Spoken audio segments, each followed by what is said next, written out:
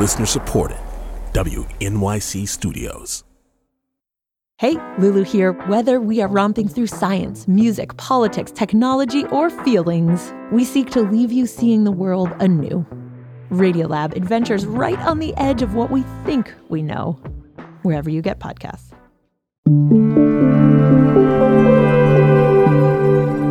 It's Politics with Amy Walter.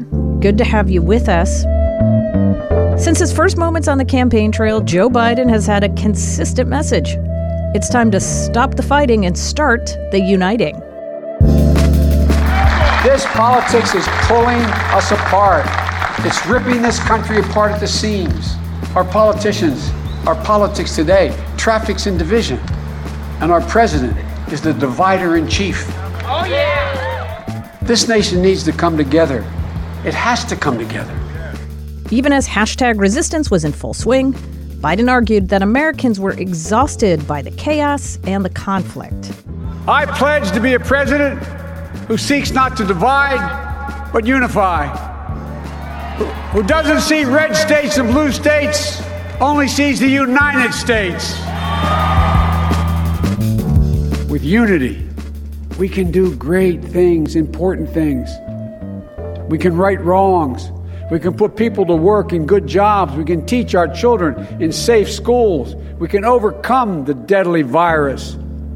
We can reward work and rebuild the middle class and make healthcare secure for all. We can deliver racial justice, and we can make America once again. But just days after that inaugural address, President Biden is learning that the Republicans' definition of unity is not the same as his. Democrats claim to want to unify the country, but impeaching a former president, a private citizen, is the antithesis of unity. Unity and ideology are two separate things. If the talk of unity and common ground is to have meaning, then I cannot imagine the Democratic leader would rather hold up the power-sharing agreement than simply reaffirm that his side won't be breaking this standing rule of the Senate. Just a week into Biden's first term, with the scars from the January 6th attack on the Capitol still fresh, an impeachment trial looming, and the two sides seemingly miles apart on an agreement on a new COVID aid package, Washington looks as divided as ever. Meanwhile, the Republican Party is having its own problems with unity. On Thursday, Florida Congressman Matt Gaetz flew to Wyoming to campaign against his own colleague, Republican Conference Chair Liz Cheney. Cheney was one of just 10 Republicans to vote to impeach President Donald Trump.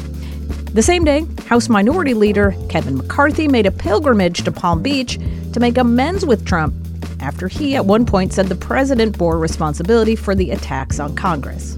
I don't believe he provoked if you listen to what he said at the rally. If you listen to what President said at the rally, he said, demonstrate peacefully.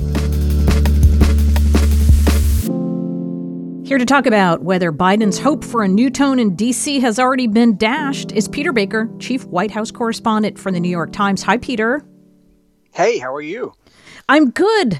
Listen, I want you to talk a little bit about this issue because you wrote about it recently, this idea that Democrats and Republicans have very different ideas of what unity means, what Biden defines it as, and how, say, a Mitch McConnell defines it. What did you come up with? Yeah, well, I think that unity in some ways is being used as a touchstone for civility, which is a little bit of a different thing, right? When you talk to Joe Biden, he doesn't really mean that everybody's going to agree on everything. In fact, he specifically says it's okay that we don't agree on everything. That's the system. We designed the system to have disagreements and fight them out. I think what he's saying is when we fight them out, let's do it in a way that respects each other and treats each other with dignity. And that's something, of course, that sounds different than the last 4 years. But it doesn't necessarily mean that we all hold hands and sing Kumbaya. But the problem, of course, is unity can mean anything to anybody. And what you're seeing from the Republicans is a disappointment that the new president has gone so quickly with executive actions without bothering to try to reach out to Republicans on anything that he's done so far other than the beginning of the COVID relief talks. And I think that they're saying, okay, fine, unity's great, bipartisanship is great, but where's the action? Right. Well, to that point, not surprisingly, Peter, you're used to this. You are already getting pushback, as are many reporters, from some Democrats. Someone that you probably know well, Dan Pfeiffer, the former Obama communications director, wrote recently that, reporters in Washington are setting an unfair standard for Biden. They say healing the soul of the nation is much more than making congressional Republicans happy. And then he goes on to write, Biden's obligation is to reach out to Republicans and find common ground. It's not to abandon his agenda in favor of the rejected Republican agenda. The opposition's trying to set up a false choice between unity and progress, and we can't let them do that. So I'd love your response to this and how we in the media should think about this term of unity and how to measure it, the promise that Biden made on it. Yeah, I think the person who set the standard is the president, not the media. The media is trying to understand what standard he has set so that we can, in fact, measure his performance against his promises. Now, the problem, again, with the word unity is that it is ill-defined, and I think that it sounds really good in a divided moment. But the truth is we're never going to get back to the kind of moment of, World War II solidarity where everybody was pulling together. We're just not built that way anymore. This is not the way this country is, with gerrymandered districts, with fragmented media, with tribal politics. We're always going to be divided on some level. And so I think the question for the media, as we talk about how the president is doing, is try to figure out what standard that he has set and then measure him against that. Yeah, that's a good point. The one thing that Washington did seem for a very short moment of time to be unified about was the aftermath of the January 6th attack on the Capitol, was to hold President Trump accountable. And we had, at one point, Mitch McConnell saying he was open to impeachment. Obviously, the third-ranking House leader, Liz Cheney, voted to impeach. And now here we are, just a few weeks later, McCarthy backtracking, only 5 Republicans in the Senate saying that impeachment of Trump is even constitutional. So what happened? Yeah, that didn't last very long, did it? No. It's interesting. It reminds me actually of these, as a terrible analogy, I suppose, but it reminds me of these gun shootings where, in the first few days, everybody's horrified and we have to take action and we have to do something. And the more time passes, the more people sort of drift back to their normal ideological or partisan corners, right? And I think what you've seen here is that the attack on the Capitol shocked a lot of people in both parties, and obviously Republicans were very angry, many of them anyway, very angry at President Trump. But once we got into what to do about it, once we got into the question of impeachment, people began to start looking at it as us versus them again, rather than what did Trump do and what should we do about it. Right. Well, let's talk about the Republicans for a moment, too, because they were unified at one point, then they were not unified. Yeah. Now they seem to be unified again behind the president. And yet, I don't know if I've ever seen this before. I'm curious if you have, Peter. I don't remember seeing a member of Congress flying to the district of one of his colleagues to campaign against them, as we saw with Matt Gaetz and Liz Cheney. And, there's some irony, it seems, about Republicans arguing that Biden is, derelict on his unity messaging when Republicans themselves are fighting amongst themselves. Well, that's, of course, what a lot of Democrats would say is, you're digging Biden on unity, but this is, a Republican Party that first of all, doesn't have unity itself, and second of all, isn't really interested in unity with Biden at all anyway. So it's not exactly like they spent the last 4 years when Trump was in power seeking bipartisanship. Right. So there's, you have these, both sides are looking at each other with such a jaundiced lens that it doesn't obviously speak to that desire that the new president has expressed. But you're right, Matt Gaetz going to Wyoming is a pretty extraordinary thing. I'm not sure what's unprecedented. It's a good question. Obviously, Liz Cheney herself had come out against the reelection of a colleague who she thought was way out there, this Tom Massey fella. I don't know if she actually went to his district, though, or did anything as brazen as kind of showing up in the backyard of an incumbent, a fellow incumbent, to directly campaign against them. But that's Matt Gaetz' style. He's very much a Trumpster. He likes in-your-face politics, and I think he got a decent crowd, it sounds like, from his trip there. Yeah.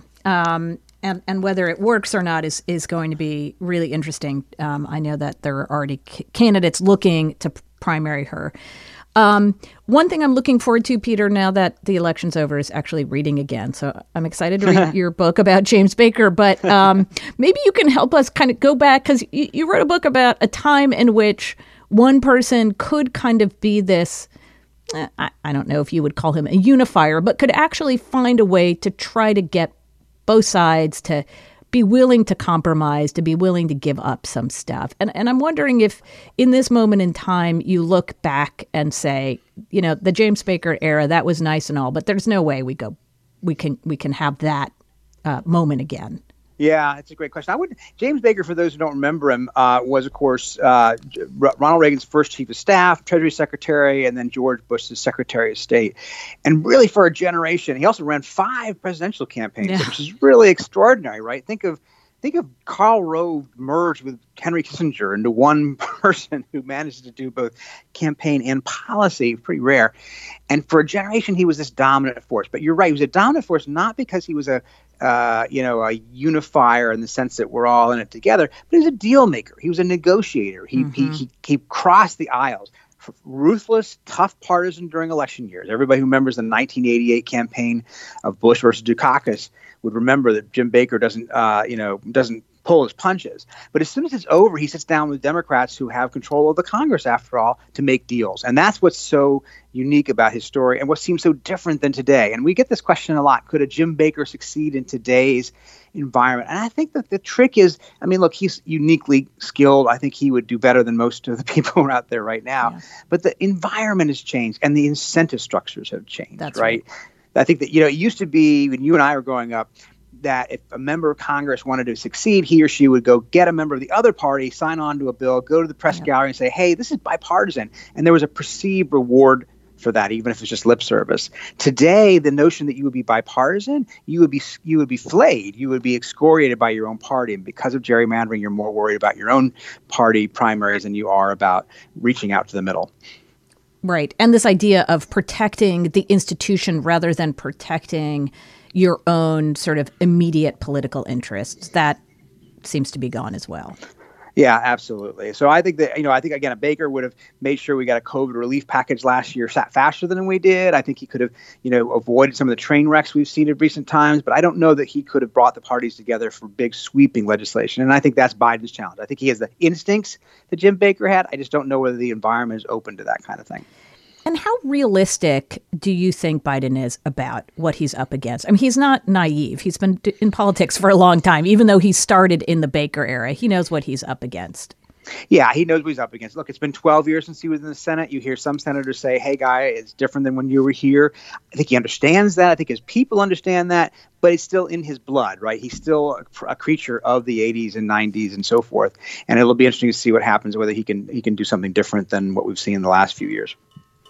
Peter Baker is the chief White House correspondent for the New York Times. Peter, thanks for coming on. I appreciate it. Hey, Amy, it's great talking to you as always.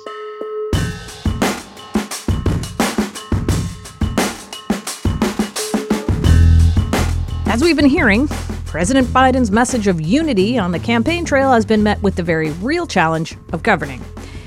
I should note this isn't a surprise to anyone, not the least of which President Biden himself. For an inside take on unity and the hope for bipartisanship, I spoke with Senator Mark Warner. Warner's a Democrat from Virginia who was part of a bipartisan group of senators who, after months of stalemate, reached an agreement in December on the $908 billion COVID relief bill. That group has now grown to 16 senators, 8 Democrats and 8 Republicans, with the hopes of reaching another agreement, this time on President Joe Biden's proposal. I asked Senator Warner to weigh in on this idea of unity and what he thinks it means in this moment of incredible polarization. First of all, there's never been a new administration that's come into this much chaos. We have a new administration that's come in that got none of the just plain courtesy of a proper transition, didn't get access to much of the government, in most cases until actually January 20th.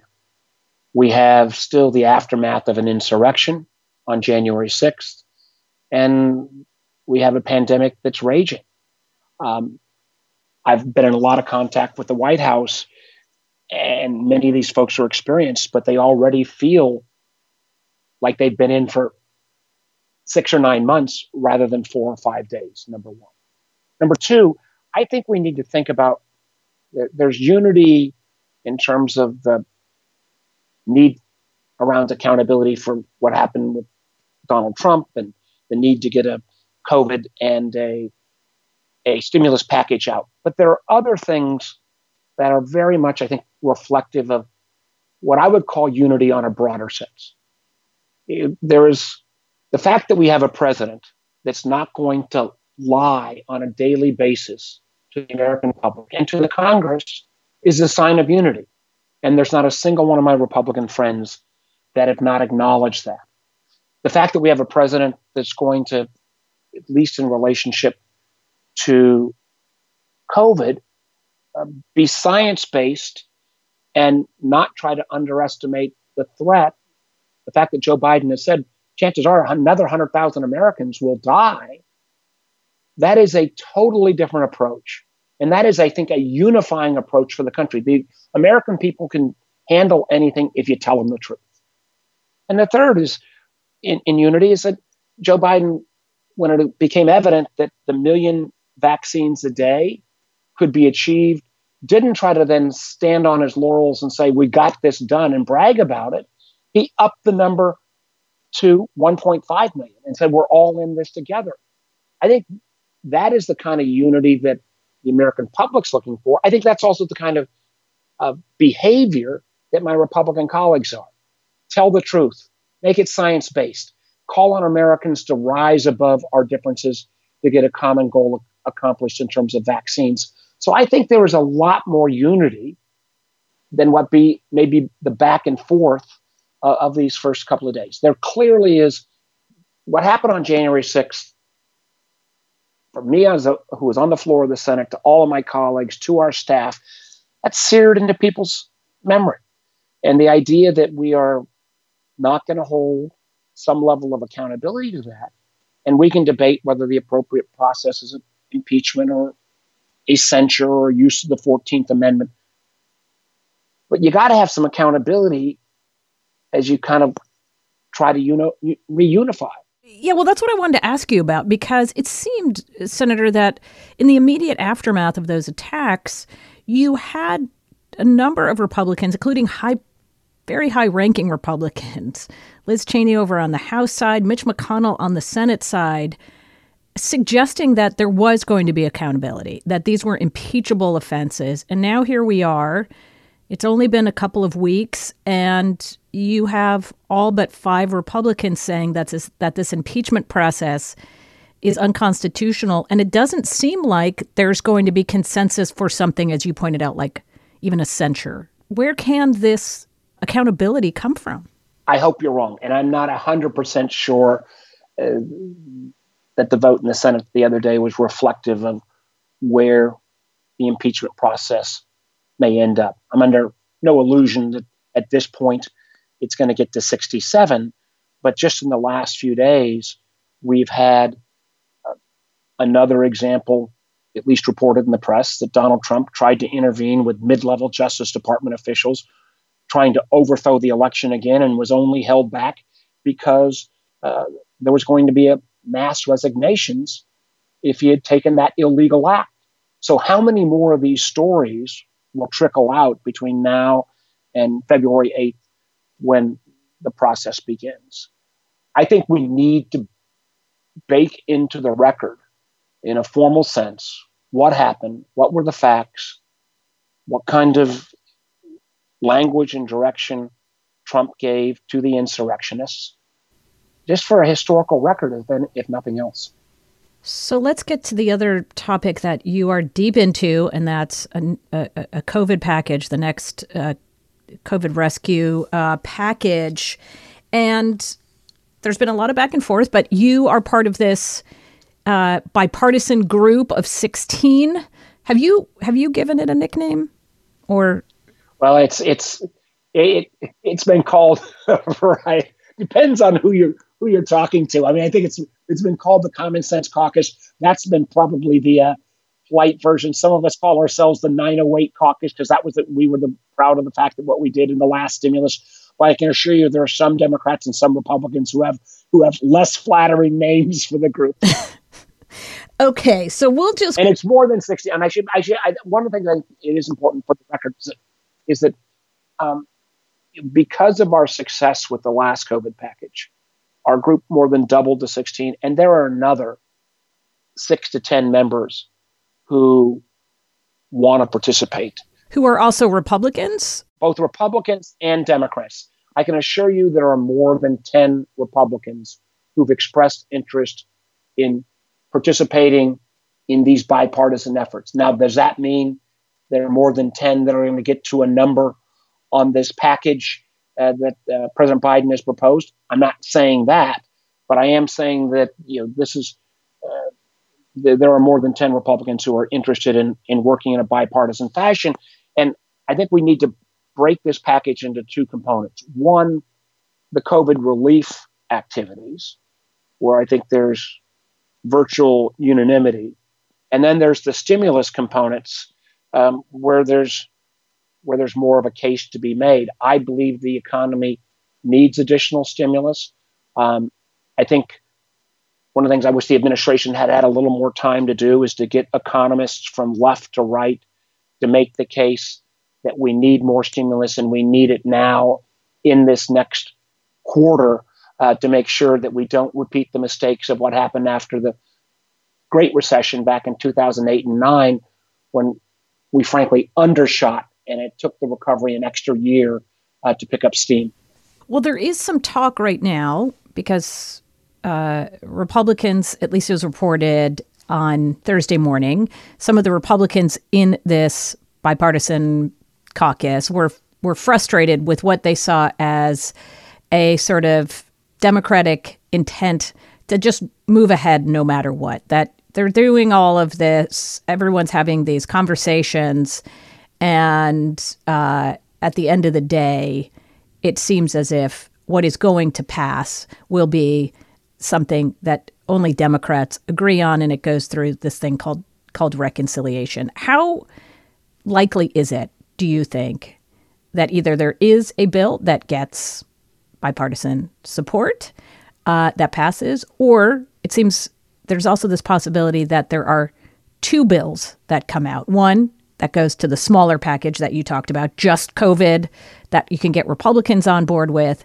and then a bigger package, the one that you sort of talked about, more stimulus money, maybe tax credits, minimum wage increase, that sort of thing.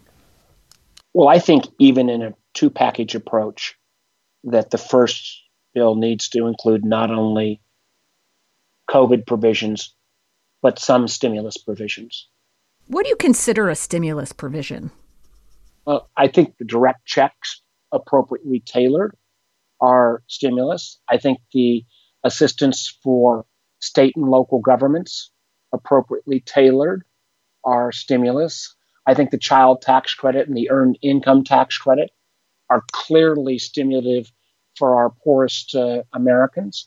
I think the extension of the unemployment benefits, I think there's wide agreement on that. And part of the reason why this package, particularly if you go to the reconciliation process, this gets kind of complicated mumbo jumbo, but that process takes a little bit longer, and the unemployment runs out March 14th. So if you can't delay, if you're not going to have a gap for people who are unemployed, and this is one of my concerns. The last package we had a longer extension of unemployment, but it got cut back because President Trump and some folks on the Democratic side were more interested in checks than they were on extended unemployment, which I was found disappointing. So that's what's driving this timeline, not having another gap on unemployment. So, On the COVID side of the house, you have vaccines, you have healthcare, you have schools reopened, you have some people put rental assistance on the COVID side rather than the stimulus side. So there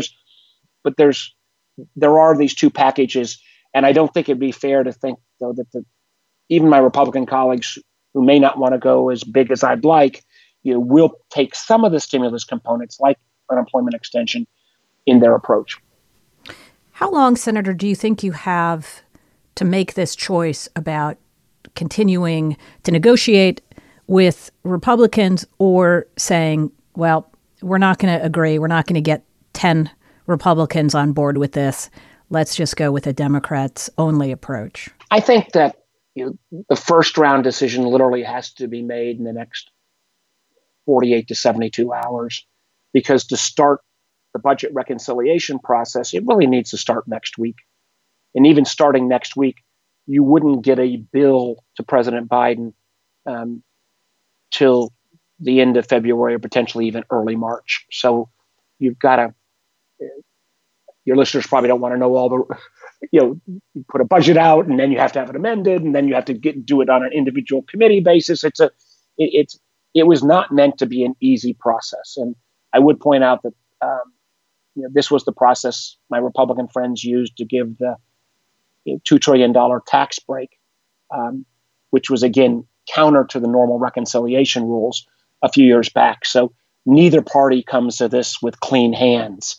But even if you start the budget reconciliation process, there's nothing that as that moves forward that doesn't say that a bipartisan group of us could still come up with an alternative, or that you could still have bipartisan amendments through that process in an effort to at least gain a couple of potential Republican votes, even through reconciliation. So it's not like if budget reconciliation starts, all bipartisan efforts are out the window. Reconciliation does not stop 60 of us from coming up with a different alternative at any point before we vote on reconciliation. And you don't think that would even poison the well, so to speak, for attempts to do other things in a bipartisan way? In other words, that Republicans say, these guys were operating in bad faith. They never really thought they were going to get us on this bill. I've been through a bunch of these negotiations in the last couple of years, and we all use pretty fiery language at times and say we're going to take away our toys if we don't get agreement. But we're back at it, and the truth is, nobody was more difficult and more my way or the highway than Donald Trump. But if you look at the last 3 COVID relief bills, they were all bipartisan. They all got more than 90 votes. And I remember this last one where clearly our bipartisan group put it together. The amount of grief we got from both the left and the right for doing that, and all the way up until voting day. And then we got 92 senators voting for it. So, Are you saying that senators are dramatic? Is that what you're, is that what you're suggesting? Is there gambling going on in this institution? Yeah. Oh my gosh, I'm shocked. I can't believe it. That there are things that they say in the press that they're not saying behind closed doors. Interesting. That hyperbole may sometimes be the rule. Okay? I know this is a conversation, and you've got tender ears listening, so we may not want to reveal that fact. But as it goes. Well, Senator Warner, thank you for taking this time to talk with me. Good luck. Thank you so much. Senator Mark Warner is a Democrat from Virginia. We spoke on Thursday afternoon.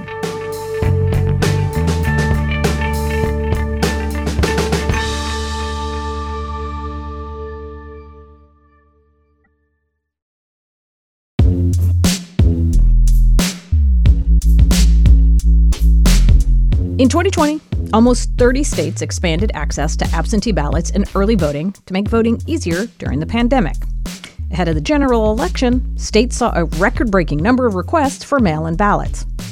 And while Republicans have historically relied on absentee ballots, President Trump's attacks on the integrity of vote by mail meant that more Democrats took advantage of the early vote option than Republicans. As President Trump continues to claim, without merit or proof, that election fraud was responsible for Joe Biden's victory, Republican legislators in states won by Biden, including Georgia and Pennsylvania, are pushing for laws making it harder to vote absentee. One of the best reporters on the voting law beat this past year was Grace Panetta, a senior political reporter at Business Insider. I started by asking her to give us a sense of how widespread the change in voting access and behavior was in 2020. We saw immense change in the way that people voted, definitely compared to 2016 and 2020. Some of that was due to states actively changing their laws, and the rest of it was due to consumer choice, simply voters choosing, for example, to take advantage of a no-excuse absentee law that in their state that they may not have thought to use before. So in total, we saw 29 state legislatures, both controlled by Democrats and Republicans, enacting a total of 79 bills expanding voting access in response to the pandemic. That's according to a Brennan Center analysis. And on top of that, there were a lot of other changes, either sort of big scale changes or little procedural ones made by governors, secretaries of state, local election officials. So we really saw the entire picture change. In total, almost 40 states made some sort of change to their voting procedures in response to the pandemic. And many of the ones who didn't were those who were already all-male states in the first place. So it was really massive change across the board. Right. And so pandemic related to everything from having so-called drop boxes to the number of days where early voting was open, early vote in person. What sorts of other changes were made? Yeah, so definitely the biggest one and the one that caused the most controversy was expanding voting by mail. A lot of states before 2020 required an excuse to vote absentee, and some of those states changed those laws before the pandemic, including Pennsylvania and Virginia, but others made those changes in response, and that's what caused a lot of the sort of controversy around it. We also saw extended deadlines for when voters could return mail ballots and just more innovations that these all-mail states have been using for years to streamline the process. So, for example, giving voters time to correct their ballots, explaining things like signature matching to voters, all of these little changes that we don't normally think about. So now we're hearing a number of state legislatures talking about going in, reworking, rolling back many of these laws. If we can talk about a couple of those states, one is Pennsylvania, where we had so much consternation post-election. There's a Republican legislature, but there's also a Democratic governor. So do we assume that there's just going to be a stalemate in Pennsylvania, or do you think there's actually some bipartisan work that can be done? Because we also heard Democrats complain about the law. There wasn't enough time to tabulate the early vote before Election Day. There were, both sides complaining that there were some vagueness in the law. So what do you think happens in a place like Pennsylvania? The Pennsylvania legislature is dominated by Republicans, but they do have a Democratic governor, Tom Wolf, who is almost certainly going to veto any efforts to restrict voting. And that's also the case in Michigan and Wisconsin. This also sort of highlights the importance of the 2022 midterms, as all those governors all those governorships are up for re-election. There's a voting angle to every election. So in Pennsylvania, some of the main ones are the legislature is trying to roll back no excuse absentee voting, which the Republicans passed in 2019. They've also introduced bills to limit who can put themselves on the permanent early voting list, who is able to send out absentee ballot applications. And another, big issue in that state was signature matching. And this is a place where, like you mentioned, we could see legislatures coming to a bipartisan census and just clarifying where there's some, in many cases, very, very outdated laws that, for example, don't provide a lot of clarity on signature matching, laws that aren't, super clear on where voters can cure their ballots or when they can do so, which was the case in Pennsylvania. You had some counties that allowed voters to fix issues with their ballots, some that didn't because the legislature didn't state a requirement either way. A lot of focus on Georgia. Man, Georgia. Everybody is talking about Georgia. And as we know, not only did we have the special elections and where Democrats were successful, Biden winning there, we've got another couple of elections in Georgia in 2022, the governor's race, and newly elected Senator Warnock up for his full term in 2022. And there's a Republican legislature and a sitting Republican governor, and lots of talk about restricting no excuse voting, passing more restrictive voter ID laws, getting rid of drop boxes. What's going on there? And do you think that really could stall momentum that Democrats have built up over these last 2 years in terms of, voters coming out and getting to the polls and voting for Democrats? So Georgia's going to be probably the biggest battlefield and, minefield for voting law changes, mainly because, as you mentioned, they have complete Republican control of the state government. And the Secretary of State, Brad Raffensperger, has, sort of endorsed or signaled support for some of the measures introduced, which include ending no excuse absentee voting, which, like in Pennsylvania, was passed by a Republican-controlled legislature and governor. They want to ban drop boxes and require an ID to request an absentee ballot, which is already the case for voters who request online. This, is obviously in response to the fact that Democrats won all these elections and Republicans think that making it easier to vote benefits Democrats. But it's not really necessarily true, and it could really end up backfiring in a state like Georgia, where there's so much attention paid to these issues. And especially for someone like the governor, Brian Kemp, he is going to have to be up for re-election in 2022.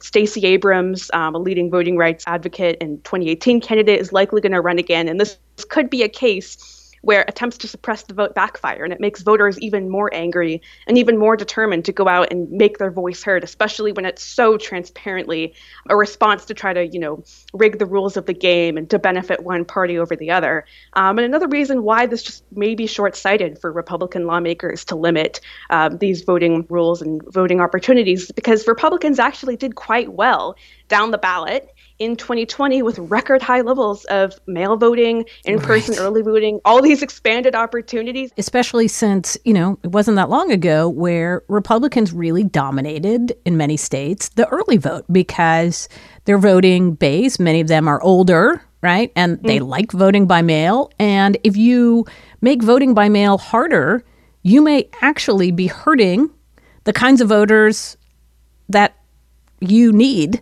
to come and vote for you. It is crazy to think that before 2020, it was in many states, Republicans were really taking advantage of mail and early voting. And it's a smart strategy because you want to bank as many votes as possible before Election Day. And what we saw a lot in the 2000s and the 2010s in state legislatures, where lawmakers really, really focusing on voter ID, this non-existent scourge of voter impersonation, but not really touching absentee voting at all.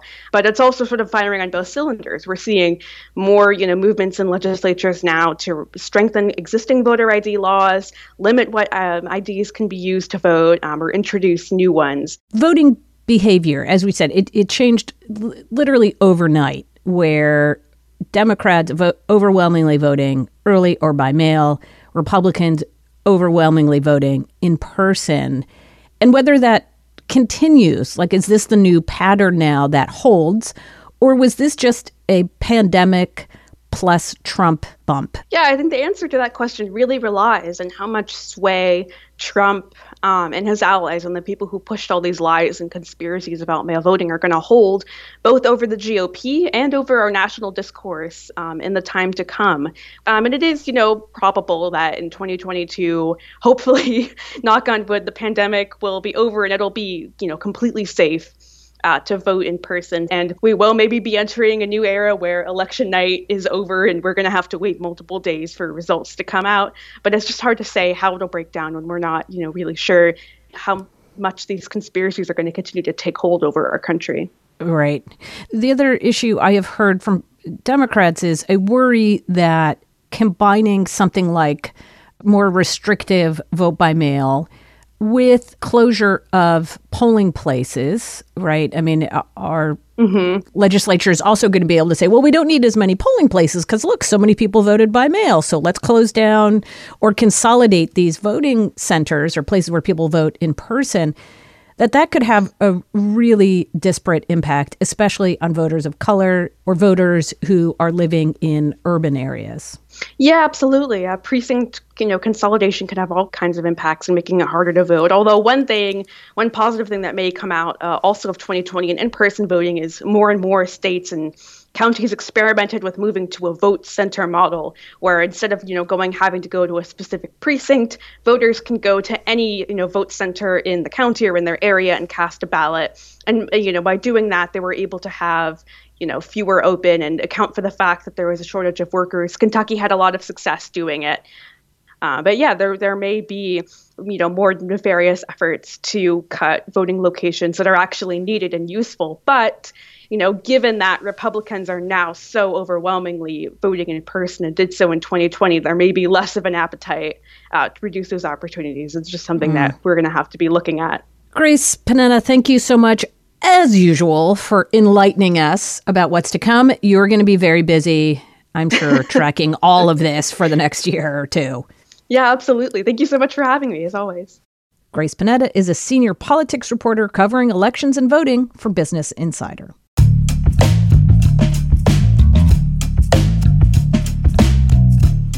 As we know, every 10 years, the government conducts a census. Population data from the census is then used to determine how many representatives a state gets in the House, a process known as reapportionment. Every state uses this data to draw congressional and state legislative district lines, aka the process of redistricting.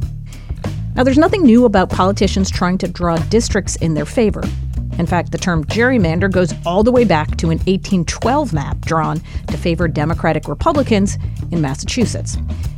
But tolerance for this kind of bare-knuckled power grab has waned considerably, especially as gerrymandering is cited as one of the big causes of our current political polarization. This year, the whole process is further complicated by a delay in the census results due to the pandemic and a fight over whether or not undocumented immigrants should be included in the count. The latter was resolved with an executive order when Joe Biden took office. Undocumented immigrants will be included, as they have been in every census, going back to the first one in 1790. For more on redistricting and how the numbers might shake out, I spoke to David Wasserman, House Editor of the Cook Political Report. And that's Dave's dog, Izzy. Anyway, when it comes to redistricting, Dave is the guy. Just so our listeners understand how dedicated you are to redistricting and the redrawing of congressional lines, can you tell everybody how many maps you have drawn by hand? I've lost count, but I started getting into this in college when I wrote my honors program thesis on it, and then in the 2010 cycle, I decided to sign up for a Twitter account to cover the process, and I figured that a good handle would be @redistrict. And the name kind of stuck. I figured I would just use it for a year or two until the process was over. And then people started calling me by that name. And here we have it. We're in another decade. And so I guess the name is relevant once again. The technology has changed so much, though, Dave, even from 10 years ago or when you started in college, where you literally were drawing by hand. So do you do most of it now on the computer, or is there something about doing it by hand that you enjoy or you find to be a better, more fulfilling way to do it? Well, I've always done it using software and apps. Right. A big myth about redistricting is that the technology has gotten a lot better in the last couple decades and allowed for much more sophisticated maps. That's actually not true. We are looking at basically the same capabilities for parties and insiders drawing maps as existed in 1990. It just can be done a lot faster. But don't we have more information in the sense that, the information we have about the people who live in these states, all now the stuff you can sort of scrape from digital footprints and et cetera, has become easier and easier too, so you know a lot more about the people within these districts? Well, that may be true. And look, there is better micro-targeting than existed 10 or 20 years ago.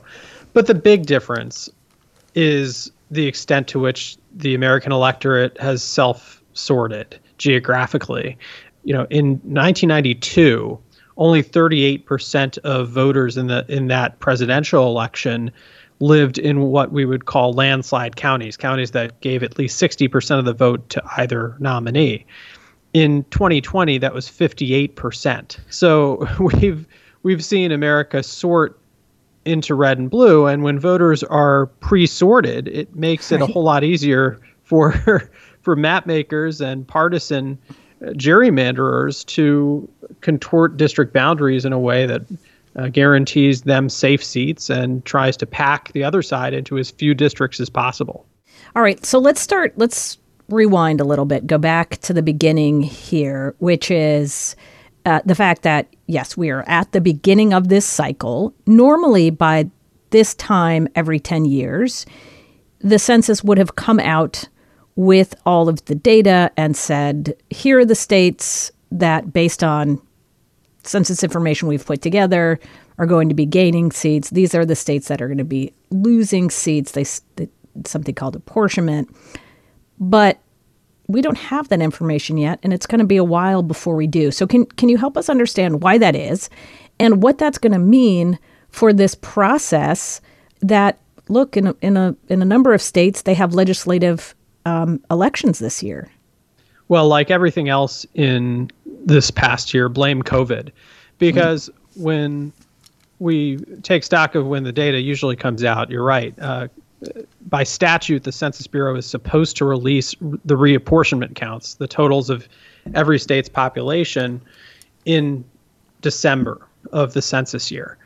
And this time around, the delays in collecting that data and ensuring its accuracy meant that the Census Bureau blew past that deadline. And we're now expecting those reapportionment counts to come out in March. Now, we have a pretty good idea of which states are going to be the winners and losers. We've known for a long time that Texas and Florida have been gaining population and will probably pick up 3 and 2 seats respectively. A couple other states like Arizona and Colorado, maybe Montana, will gain. New York, Illinois, Michigan, and Ohio are some of the usual suspects losing seats. We expect that to happen again. Pennsylvania, perhaps Rhode Island, West Virginia, Alabama. So we have a good idea, although not the exact apportionment numbers. Then the second step in the process is when the Bureau releases the detailed data down to the block level that then allows states to kick off the redistricting process. They need that because even in states that aren't gaining or losing seats, they have to update their boundaries to ensure that districts are equal populace. So when that data comes out, we may be looking at July, and that leaves a very compressed window. Keep in mind, that's not typically a time a lot of state legislatures are in session. And in about 2/3 of states, the process comes down to state legislature for primary responsibility drawing these lines. For both congressional maps and state legislative districts, there are a number of states that have December filing deadlines in the year preceding the election. And so those filing deadlines in some places like Texas or Illinois may need to get pushed back. It's possible we could see a number of primary dates pushed back later in the year 2022 for the midterms. And then for states with off-year legislative elections like New Jersey and Virginia, it's likely at this point that courts will instruct the states to hold their elections under old boundaries, under pre-census boundaries, until the states can complete the process in time for 2023. So you pointed out that we have a pretty good sense of which states are gaining and losing seats, but we still don't know exactly what that looks like. And can you tell us which states are on the bubble? Because I know New York is one of those that it seems to me there, from what I've been reading, that the difference between losing 2 seats and losing 3 seats, that's a big deal. There is a bit of a bottleneck, given the state's geography, at the Bronx-Westchester line. How many states are going to be in upstate New York? How many seats are going to be in the city? And if New York were to have 26 districts, then upstate would have enough population for almost exactly 11 seats, according to the current estimates. Whereas if New York only had 25 seats, then upstate would have enough for 10.5. And so there would need to be one district axed from upstate New York, and likely one in the city as well. And that ripple effect has huge implications for how competitive districts are, which incumbents could be threatened. And, one big controversy leading up to Biden's inauguration was the Trump administration was trying to exclude undocumented immigrants from reapportionment counts, which would have been a pretty big change to longstanding policy. And that might have cost New York, California, Texas a number of seats. And because the clock ran out on that push, that is a slight boon to New York's chances of holding on to 26 seats instead of going down to 25. Dave, can you go through the differences between the way redistricting is being done this time versus, say, 2011, and if there is a distinct partisan advantage for one side or the other, just knowing what we know right now? There are a lot of differences. First of all, in the 2011 process, Democrats got clobbered. Republicans had just come out of a great midterm year. They took control of Congress back, or the House back, in 2010, in addition to a whole slew of state legislatures. And so they were able to draw more than 4 times as many congressional districts as Democrats. And now, that was around 219 to 44 was the count. And the rest of states were drawn by commissions or courts. This time around, Republicans are less dominant than they were. There are fewer Republican trifecta states because Democrats won governorships in Pennsylvania, in Wisconsin, in Louisiana. Michigan moved to a commission process. There are more commissions, obviously, than there used to be. California was the big addition last time around and implemented a pretty successful Citizens Commission that was prohibited from taking into account partisan and incumbent data in the process. And this time around, it remains to be seen whether the states that passed ballot initiatives creating commissions will be as successful. So Michigan, Colorado, and Virginia have passed commissions that have a good deal of authority and are likely to draw a map with input from commissioners of both parties, appointees who are kind of a mix of being appointed by state legislative leaders and being selected by other commission members or retired judges.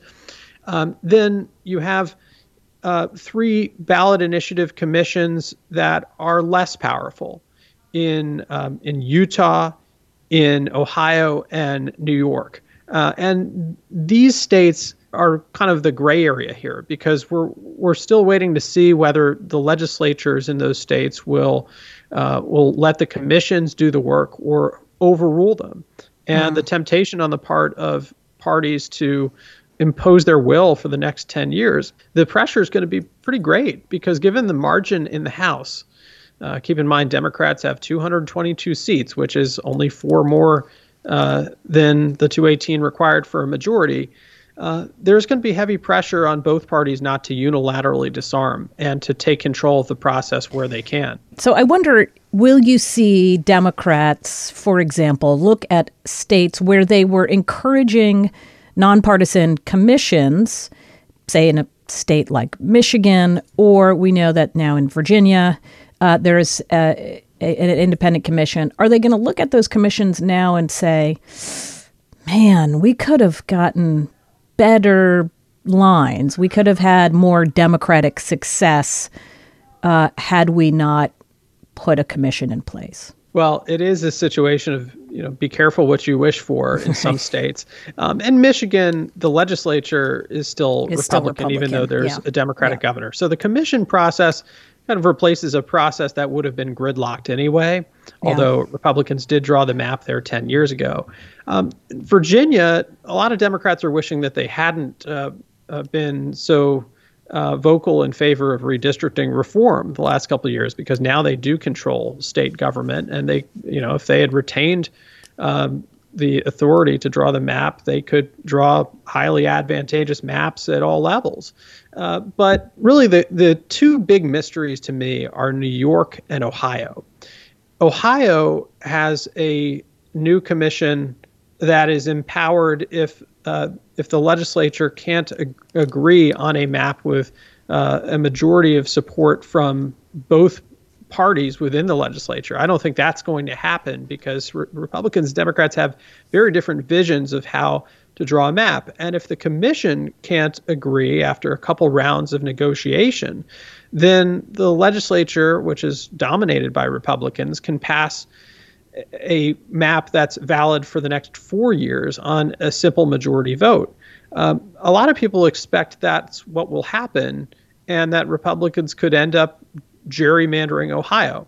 Now, in New York, there is a new commission that was passed after a push from Governor Andrew Cuomo, who had advocated for reform. Yet the commission can't even agree on who its chairperson should be so far. It's essentially seems very New York to me. Yeah, it's essentially 5 Democrats, 5 Republicans. They don't have a budget yet because the funds for the commission haven't been released, and it's unclear where they should be coming from. And a lot of people in New York are telling me they think that this commission was set up to fail, and that Democrats who hold a supermajority in the New York legislature in Albany will end up drawing the map they want anyway. And if that were to happen, then Democrats could convert a map that currently has 19 Democrats and either 7 or 8 Republicans, depending on the result of one unresolved race upstate, to a map that is something like 23 Democrats to 3 Republicans. So that in itself could be a huge swing when it comes to the battle for the House in 2022. Right. Great point. And you talked about, though, that the city is also likely to lose one of those seats. And there's a lot of talk about, what that would mean, with one of the names being floated, of course, is the most famous, Representative Alexandria Ocasio-Cortez, and that her district could get merged with another district, which would set up, quite a contentious primary. How likely is it that something like that is going to happen?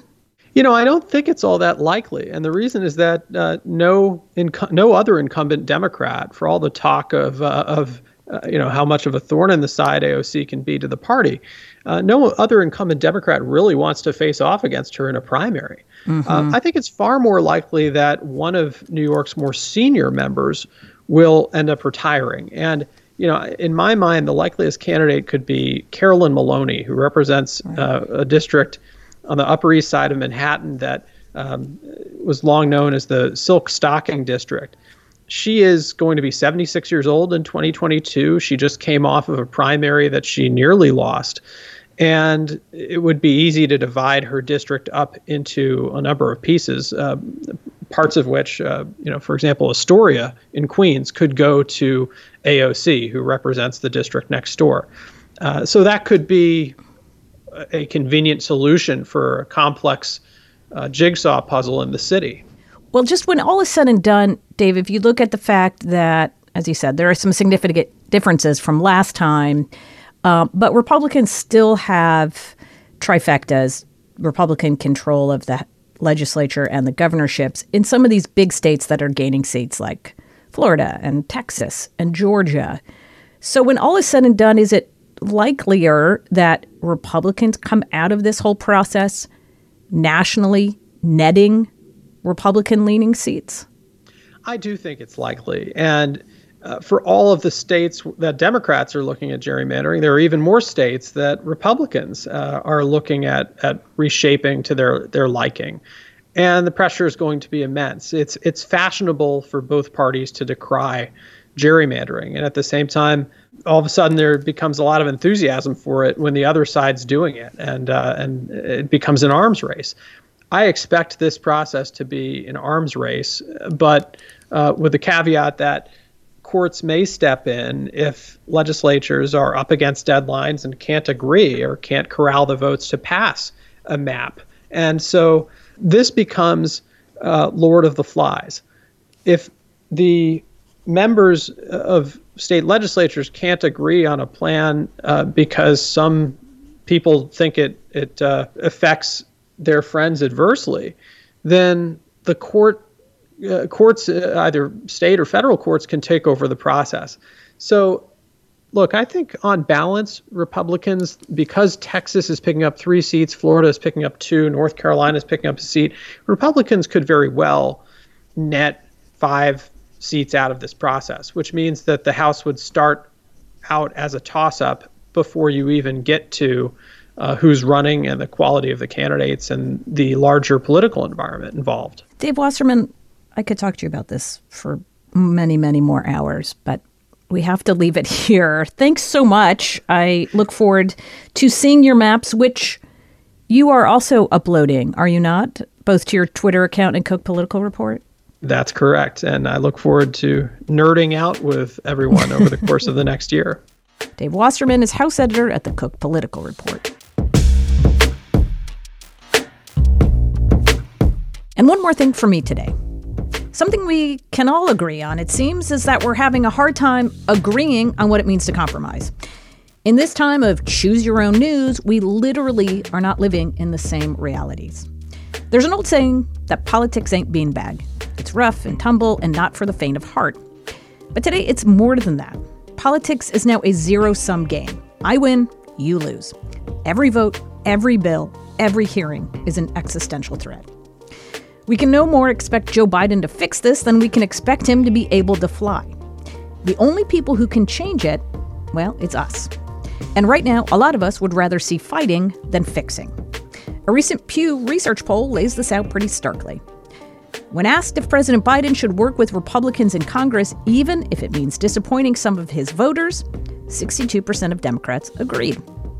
But just 38% of Republican voters thought that Republican leaders should work with Biden. In other words, Democrats are more willing to let their leaders compromise than Republicans are. And given that President Trump spent 4 years in office telling his supporters that Democrats were coming for them and their way of life, it shouldn't be that much of a surprise. Those who stand in the way of working in a more civil and productive way are only there because they're rewarded for it. The only way to make it stop is to stop giving them the attention and the votes they crave. That's all for us today. Our senior producer is Amber Hall. Patricia Jacob is our associate producer. Polly Irungu is our digital editor. David Gable is our executive assistant. This week, Sham Sundra was our board op, and Vince Fairchild was our director. Our executive producer is Lee Hill. Thanks so much for listening. It's Politics with Amy Walter on The Takeaway.